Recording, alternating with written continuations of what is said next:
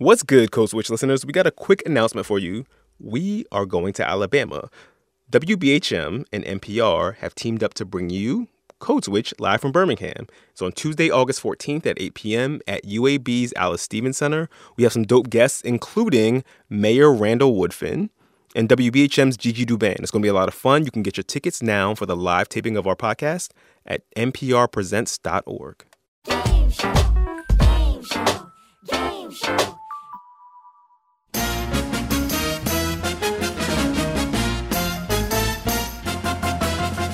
It's part 2 of the Code Switch Word Watch game show. I'm Shireen Marisol Meraji, your host for the evening, along with my partner in crime, Gene Demby. Hey, GD, you ready for this? I think so. My sequin dress, all this wagon I'm dragging, it's drying up a little bit in the back. Let me just fix that. There we go. We're good. Okay, good. All right. Before we get this party started, let's remind folks who might have missed last week's show what we're going to do. We're watching out for words with racial or ethnic backstories. A lot of the terms we'll be discussing on this episode get thrown around without much thought. So we're going to talk about where they come from and what they really mean. Correct. Last week, we dropped part 1 of the Word Watch game show. We went deep on 2 words, boy and guru.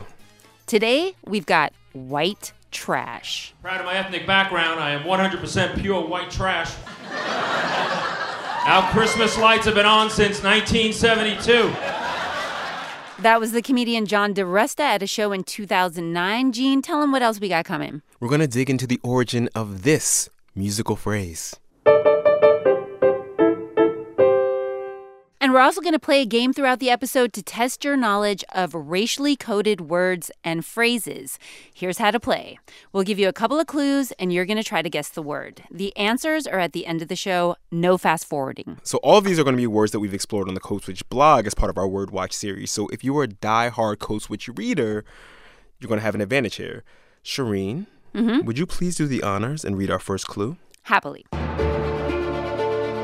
This phrase is often used to describe a politician who strays from party lines. It was first used in the 19th century, though, in reference to the activities of Native Americans. Hillary Clinton was criticized for saying it on CNN in 2016. Well, remember, I have a lot of experience dealing with men who sometimes get the way they behave and how they speak.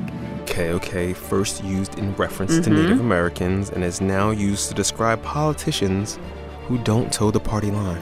What is this phrase?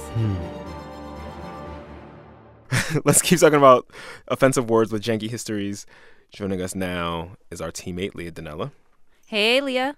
Hey, What's guys. the word? It's actually 2 words. White trash. Uh-oh. Oh, white trash. Yeah. And I imagine when you hear those words, there are probably some images that come to mind right away. You don't know karate, you're white trash! The mullet and Ted Nugent boots. I like to call them Tammy's Trashy Nachos. With white trash tiramisu, it's a snap. Shut up! I'm proud to be a redneck piece of white trash. I like to dip. Some of those I know are kind of silly, but there's a whole string of really negative words that we associate with white trash. So things like poor, lazy, uneducated, violent, dirty, immoral, racist. I talked to some experts and asked them to define white trash for me. They talked about sexual immorality, alcoholism. Nowadays, the connotation is that they're probably crack or meth addicts or opioid addicts. They live in trailer parks and ramshackle cabins in the woods, and they are rude and crude and obnoxious. So that was Matt Ray. He's a professor at Temple University, and he wrote a book called Not Quite White, White Trash and the Boundaries of Whiteness. And Matt pointed out that the phrase white trash is actually kind of an oxymoron. You think about these 2 words, white and trash, and you realize that they have nearly opposite meanings. White suggesting purity, cleanliness, even the sacred, while trash is about impurity, dirtiness, and the profane. And Matt said that contradiction exists because white trash is used to describe a sort of contradiction, which is white people who don't act like white people. This is a term that really has white supremacy baked into it. because it's kind of like it's understood that if you're not white, you're trash. Yeah, that's interesting. You're going to have to explain that a little bit more, because when I was hearing him say that this contradiction exists, I was thinking, well, not everyone thinks of the word white and white people in the same way. Yeah, I mean, that's totally true. But what Matt was saying is that we have all these really old racist stereotypes about black and brown people in the United States. So the stereotypes are things like black people are poor, they're lazy, they're violent, they're criminals and thugs. For white people, there aren't those same kind of deep, ingrained cultural stereotypes. So when they behave poorly, I'm using your air quotes, Gene, then they become white trash, not just regular white people. Another professor I spoke to, John Hartigan at the University of Texas in Austin, said that white trash is a word that's used to talk about white people who are perceived to have too much in common with black people. And he says he saw some of that when he was studying poor white communities in Detroit. One of the things I looked at was the history of migration there. And as you were having a lot of African Americans coming up from Alabama and Georgia, you were having these whites from Tennessee, Kentucky, and West Virginia. And they talked like black people, and they ate like black people, and they comported themselves because they shared a regional identity. And there were a lot of forms of discrimination against hillbillies by whites in Detroit because they undermined the ability to keep that line between whiteness and blackness clear. So where does the term white trash come from, Leah? Well, there's actually a kind of two-part history, and I think it tells us a lot about the way we think about poor people in this country. Curious. Okay, so it turns out that poor white people have been compared to trash for centuries. I talked to Nancy Eisenberg, the author of the book White Trash, The 400-Year Untold History of Class in America. And she says the idea that poor equals trash goes all the way back to Europe. So hundreds of years ago, in the early days of colonization, England sent hordes of poor white people to America. And Nancy Eisenberg says these people were referred to as waste people. And this is where the term white trash comes from. These were people who were seen as unproductive and idle, wandering vagrants. They were going to unload them on the new world. Waste people, to be said with a posh English accent. Waste people. Yeah, she has a whole list of all the trash synonyms that were used over the years for people. So that's where the trash part comes from, but the white part doesn't come until a little bit later. Okay, so how did that happen? Okay, so Matt Ray, our scholar from before, said that it actually started around the D.C., Maryland, Virginia area in the early 1800s. So this was still during slavery, but there was a pretty sizable population of free black people in this area. And a lot of them actually had decent jobs and pretty good educations. So his best guess historically is that those free blacks sort of ironically started referring to poor white people as white trash because they were often uneducated and didn't have very good jobs. So black people started calling white people white trash, and we call them, and that's where it comes from? Well, that's the best guess. So Matt's theory is that once that word started being used among black people, rich white people picked up on it right away. And white slave owners were all over it. Like, they could not get enough of this term white trash. So they Columbus white trash. Appropriated it. Yes. It's like lit. It's exactly. And these rich white people, slave owners, many of them, started using the term white trash in really interesting ways that still shape the way we talk about poor white people. Like what? Okay, so one of the stereotypes about white trash is that they're more racist than any other group. Right. So Matt told me the story of a dinner that happened in 1833. There was this English actress touring the United States. And one day she visits this plantation to have dinner with the daughter of one of the largest slaveholders in Maryland. And they're sitting and eating and having a good time. And the daughter is talking about the plantation, and she says everyone on the plantation is one big happy family. Blacks, whites, everyone lives together in harmony. Yep. But the woman turns to her friend, this actress, and says, "I'll admit, though, there are racial tensions in this country, and those tensions are between blacks and white trash." And that has always been part of this phrase. Whites who use the term are saying, look, I'm not racist. Right? The person down the road is racist. The one who drops the N-word or who has the Confederate flag flapping off the back of their truck. That's real racism. It's also the classic divide and conquer strategy. Yeah, Matt Ray was talking about how during slavery, towards the end of slavery, there was no real place for poor white people in the labor market because they could be like undercut wages-wise. I mean, they couldn't.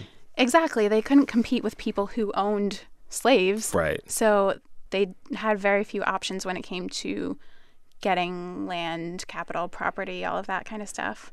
And that was a huge argument, actually, that abolitionists were making, that even if you didn't care about black people and their plight under slavery, abolishing slavery would be the best possible thing for poor whites in the South.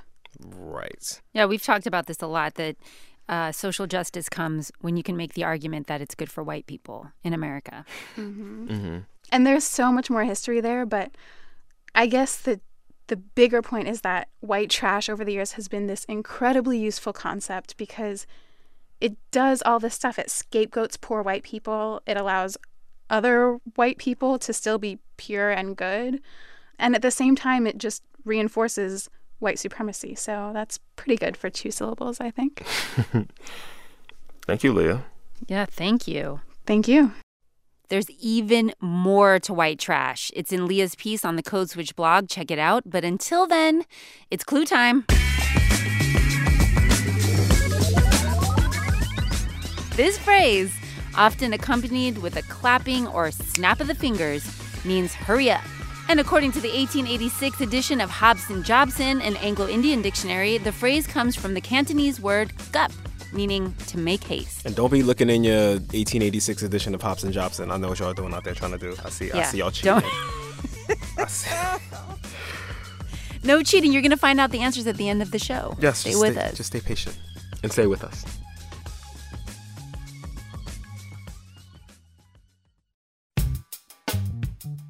Support for this podcast and the following message come from ZipRecruiter. Hiring is challenging, but ZipRecruiter can make it simple, smart, and fast. ZipRecruiter sends your job to over 100 job boards with one click. Then it scans thousands of resumes to find people with the right experience and invites them to apply to your job. Try it for free at ZipRecruiter.com/switch. ZipRecruiter, the smartest way to hire. Support for this podcast and the following message come from Stitcher. The podcast LeVar Burton Reads is back for a new season. In each episode, LeVar Burton handpicks a different short story from renowned authors like Octavia Butler and Neil Gaiman and reads it to you. Subscribe to LeVar Burton Reads wherever you listen to podcasts. Hey, it's Guy Raz here, and on the latest episode of How I Built This, how Stuart Butterfield failed in 2 companies, pivoted, and then built 2 amazing new companies, Flickr and Slack. Check out How I Built This wherever you listen to podcasts.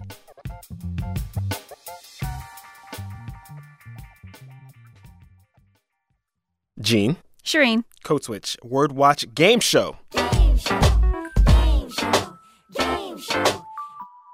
NPR swag for the first person to email us at codeswitch@npr.org and tell us what album that little game show soundbites from. No Shazamming. We'll announce the winner next week as well as the answer. Okay, and here's your next clue. What do you call someone working on their podcast while sipping on a cold brew at a coffee shop in Bushwick? Come on, that's too easy. I guess Williamsburg will work too. Or Austin. No, Texas. Williamsburg is too fancy now. Oh, is it? Okay. I think so. Okay. Anyway. Well, this phrase, this word that this clue refers to, goes back to the 1930s and 40s, and the word was synonymous with white Negro. Huh? I'll let y'all sit white in that. Negro. Just marinate in that clue for a little bit. White Negroes and people working on podcasts sipping on cold brew in Bushwick. What do they have in common? It's this word.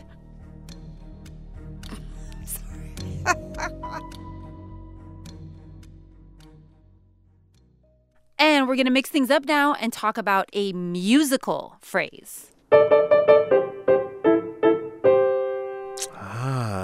Here to break that down for us is our teammate Kat Chow. What's good, Kat? Hey, guys. So that 9-note melody we just heard, Where is that from? So that specific recording is from an NPR intern. Her name is Imani Mosley, and she played it for us on a piano. She just happened to know it? Yeah, she just happened to know it because everyone knows it. But that tune has been in a ton of things in the past few decades.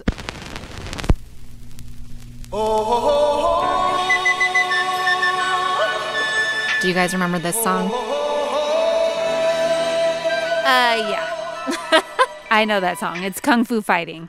Everybody was kung fu fighting. Yeah, so that's Carl Douglas's song from 1974. In fact, it was a little bit frightening. I feel I'm sorry. No, go for it. I'm going to wax poetic about Kung Fu Fighting. No, please do. I wasn't even born when that song came out, but I feel like I've heard that song so many times over my life, right? Everyone loves to play it at karaoke, and like being the Asian in the room when that happens, you're just like, why? Why does that song exist? Was it like on a soundtrack? Was it just like, oh, this is his breakout single? Like, what was it? What was the It kind context? of was his breakout single, and like the lyrics to it are really terrible. He uses like, "You are a funky China man" in like Chinatown. I don't know. It would not fly right now. But anyway, so the riff that he has in that song, it's in so many things. You know, you would recognize it in pop songs. It's in a lot of cartoons. It's in a kids movie. Do you guys remember Aristocats? One of the lesser Disney movies, yes, the Aristocats. Yes, sorry, the Aristocats. So that's a Disney movie from 1970. And I want to play you guys this clip where there's this Siamese cat. He has buck teeth. Yeah, and he's wearing a triangle hat. He's singing. He's banging on a keyboard with chopsticks. Shanghai, Hong Kong, and Fuyang. Fortune cookie always wrong. Wow, that's so racist. I was thinking of the other one.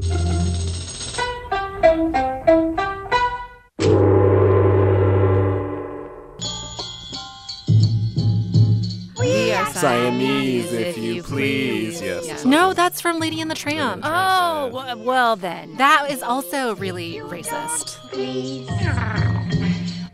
So actually, it's not just in movies, but it's in video games too.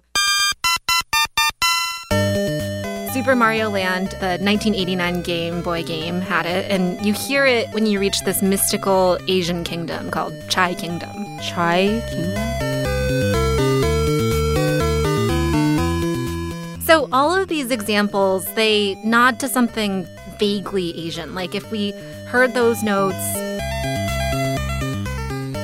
you sort of know that what follows is probably going to refer to an entire continent. The whole continent. Yeah, the whole one. And the funny thing, guys, about this riff is that it followed me around as I grew up. Like, I knew what it was when I was little. It was like I was born with it. And I have this really visceral memory from high school where I was in the orchestra for my high school's production of Beauty and the Beast. And I played the oboe. And when my friend, who's also Chinese American, she walked into the music room, one of our white classmates would just like bang this 9-note tune out on his piano. Wow. Yeah. So like it seems so clear to me that this is something that people know is this automatic like entry and exit music for Asians. Right. So it's everywhere. Everyone just instinctively knows what it's referring to. So where the hell does it come from? So it took me a while to find out, and I called up a lot of experts, and none of them really knew for sure. But then I found this guy. Hello. He's a Swedish web designer. My name is Martin Nilsson. So back in 2006, Martin was studying at this piano conservatory, and he got all caught up in the mystery of those 9 notes. And so he scoured these sheet music archives, and a lot of people were really curious, so he built a website dedicated to it. An entire website dedicated to these 9 notes? Like, what's on the website? What's there? He basically used the website to like chronicle his search for the melody. So it's got all of these examples of the riff that he found from the sheet music. He analyzes it. So here's what Martin found after a month or so. It doesn't come from Chinese folk music, really. So it's just a caricature of how they would think the Chinese music would sound. They. They, yeah, who's... The royal they? The royal they, referring to mostly Western composers. So people with names like T. Comer, W.L. Hayden, Chaz, J. Newman. And so Martin noticed that in music that was composed in as early as the mid-1800s, there was this pattern that sort of resembled the 9-note phrase that we hear today. It was rhythmic, and so it wasn't a tonal pattern. Okay. He calls it the Far East proto-cliche. If you have the modern variant, it's di-di-di-di-di-di-di-di. But back in those days, it was just mainly the first 4 notes, di-di-di-di-di, and then the melody could go either way. So on Martin's website, he actually put some examples of this Far East proto-cliche. And here's a little clip from 1847, and it's called the Aladdin Quickstep. And you can hear that rhythm. And this one's called the Chinese Gallop. And it's from 1871, composed by W.L. Hayden. And then this one is from the opera The Mikado from 1885. Do you guys recognize it? Does it sound vaguely familiar? Vaguely. Right. Okay. So as time goes on, the progression of this tune, it veers a little closer to what we know. And so this is a clip from 1900 that's a lot closer. It's called Mama's China Twins Oriental Lullaby. Mama's China Twins Oriental Lullaby. I'm sorry. I just don't want to let that pass without. Yeah, the titles of these are really, really great, like Chinese Gallop. Anyway, so the rhythm is one part of the equation. But as we get into the 1900s, Martin notices that these rhythms also follow this tonal pattern. And that pattern fits into something called the pentatonic scale. All right, for those of us who are music illiterates, raise my hand. What is the pentatonic scale? It's used in a lot of Chinese, Japanese, and West African music. And it's this musical scale with 5 notes per octave. It would sound like 1, 2, 3, 4, 5, 4, 3, 2, 1. So that is Nilanjana Bhattacharya, and she's a professor at Arizona State University, and she researches the way music and ethnicity work together. We get the sense of another culture when we actually hear the scale. Nilanjana says that in 1889, that's when the World's Fair in Paris helped popularize the pentatonic scale. There was this gamelan group that performed at the event, and gamelan music is from Indonesia, performed by ensembles that are pretty traditional from Java and Bali.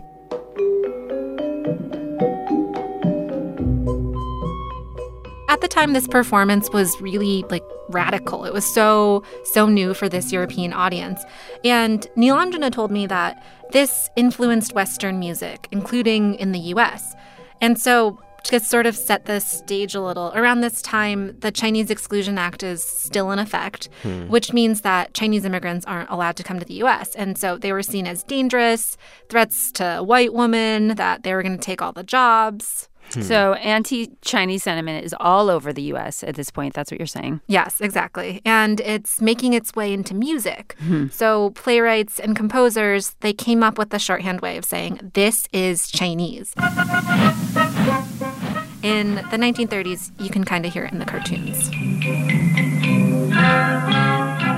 The first example is from Aesop's Fables, and the second is from a cartoon called Chop Suey. And the characters in these cartoons are just so ridiculous. They're not even people. In Aesop's Fables, they're anthropomorphized cats and dogs, and I think there's a hippo.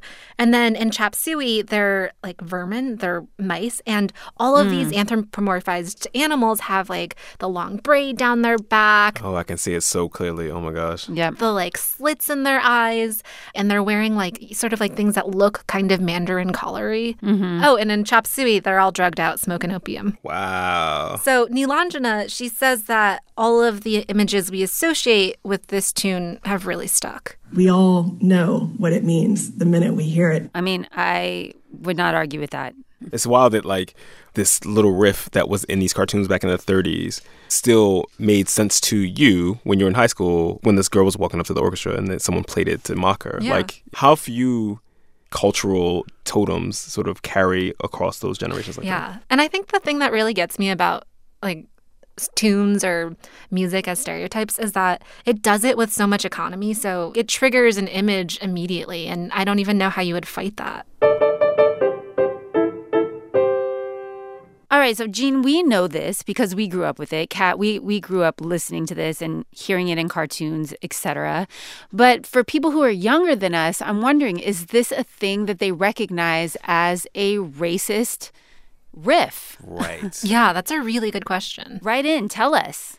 Holla at us. Let us know if you've heard this tune before, this 9-note riff, and tell us where you heard it. And what you associate with it. Code Switch reporter Kat Chow, dropping the knowledge. Thank you, Kat. Thanks, guys. That's our show, but before we say goodbye, we have a couple of things. First, if you're playing the game with us, it's time for the answers. Okay, so the phrase that is used to describe someone who does something unexpected, like a politician's strength in the party line, a phrase that was originally used in reference to Native Americans is off the reservation. I have a lot of experience dealing with men who sometimes get off the reservation in the way they behave and how they speak. It should go without saying that that's not a good thing. Don't say that. Don't say that. Don't do that. Hillary Clinton, take note. Yes, don't do that, Hillary. Our second word, meaning hurry up, is, actually it's 2 words, chop chop. Chop chop. It comes from the Cantonese word gup, meaning to make haste. The third word, this one's kind of easy. The third word is hipster. Hipsters in the 30s and 40s were white jazz aficionados who spoke jive, and who among us doesn't, and drank spirits in smoky Harlem clubs. Like we said earlier, these days they're in Brooklyn making podcasts and sipping on overpriced pour-overs. I dug your rap. I speak jive. I don't think I speak jive. And for those of you who listened to last week's episode, we ended that episode with a clue. It's a phrase used to describe someone shady who exploits an unsuspecting public. It started being used way back in the 1800s when Chinese immigrants came to the U.S. to work on the Transcontinental Railroad. The answer to that clue is snake oil salesman. According to Lakshmi Gandhi, snake oil was one of the many items that Chinese railroad laborers brought with them to the U.S. It's made from the oil of the Chinese water snake and has been used for centuries in China to treat things like arthritis, and it works. But as word of the healing oil spread, fraudsters started making fake snake oils from rattlesnake. That sounds like a bad idea, I'm sorry. In 1917, a brand called Stanley Snake Oil started being sold. It was made out of beef fat, red pepper, and turpentine. It actually sounded pretty good up until you got to the turpentine part. And that's when the term snake oil salesman first started appearing as a symbol of fraud. Huh. Yeah, who knew? I had no idea.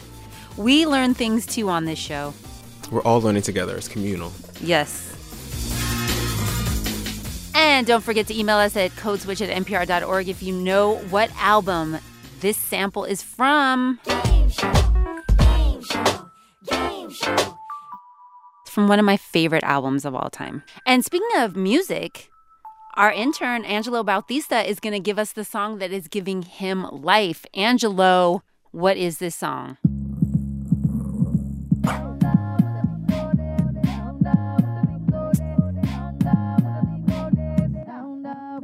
This song is I Got the Juice by Janelle Monáe featuring Pharrell Williams. I recently went to her concert and it was amazing. Oh, yes, I bet it was. I saw her live like maybe 3 years ago, and I was like, yo, she's amazing. Renaissance woman, what can't she do? She's a queen. So while you're here, Angelo, tell us a little about yourself, okay? So your internship at NPR is almost over. Where are you from? What did you do? Yeah, so I'm from Fishers, Indiana, right outside of Indianapolis. I went to Indiana University in Bloomington, and I studied media and audio journalism, and now I'm here. And getting tortured by us. Yeah. How does that feel? Has it been fun, or have you been really frustrated with us? I have not. No, I love this. This is a dream come true, honestly. So if you're listening to this, you should hire Angelo. He's been a fantastic intern for us, and he brings us fire music in addition to just being a good colleague. All right, y'all, so if you have other words you want to know about, please hit us up, tweet at us. You can email us, respond to the call out in our hilarious newsletter. It's really hilarious, guys. Really, really. If you aren't signed up, do that right now. Go to npr.org/newsletters. Leah Dinella and Maria Paz Gutierrez produced this episode with help from our intern, Angelo Bautista. Woo-hoo. It was edited by Sammy Yenigan and Steve Drummond. And a shout out to the rest of the Code Switch team, Ken Grigsby Bates, Adrian Florido, Walter Ray Watson, and Kat Chow. I'm Angelo Bautista. I'm Gene Demby. And I'm Shireen Marisol Meraji. Be easy, y'all. Peace. Bye.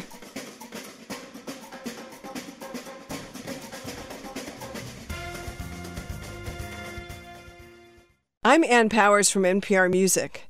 Last summer, we launched Turning the Tables, a project that radically changed how we talk about the history of popular music, with a list of the 150 greatest albums by women.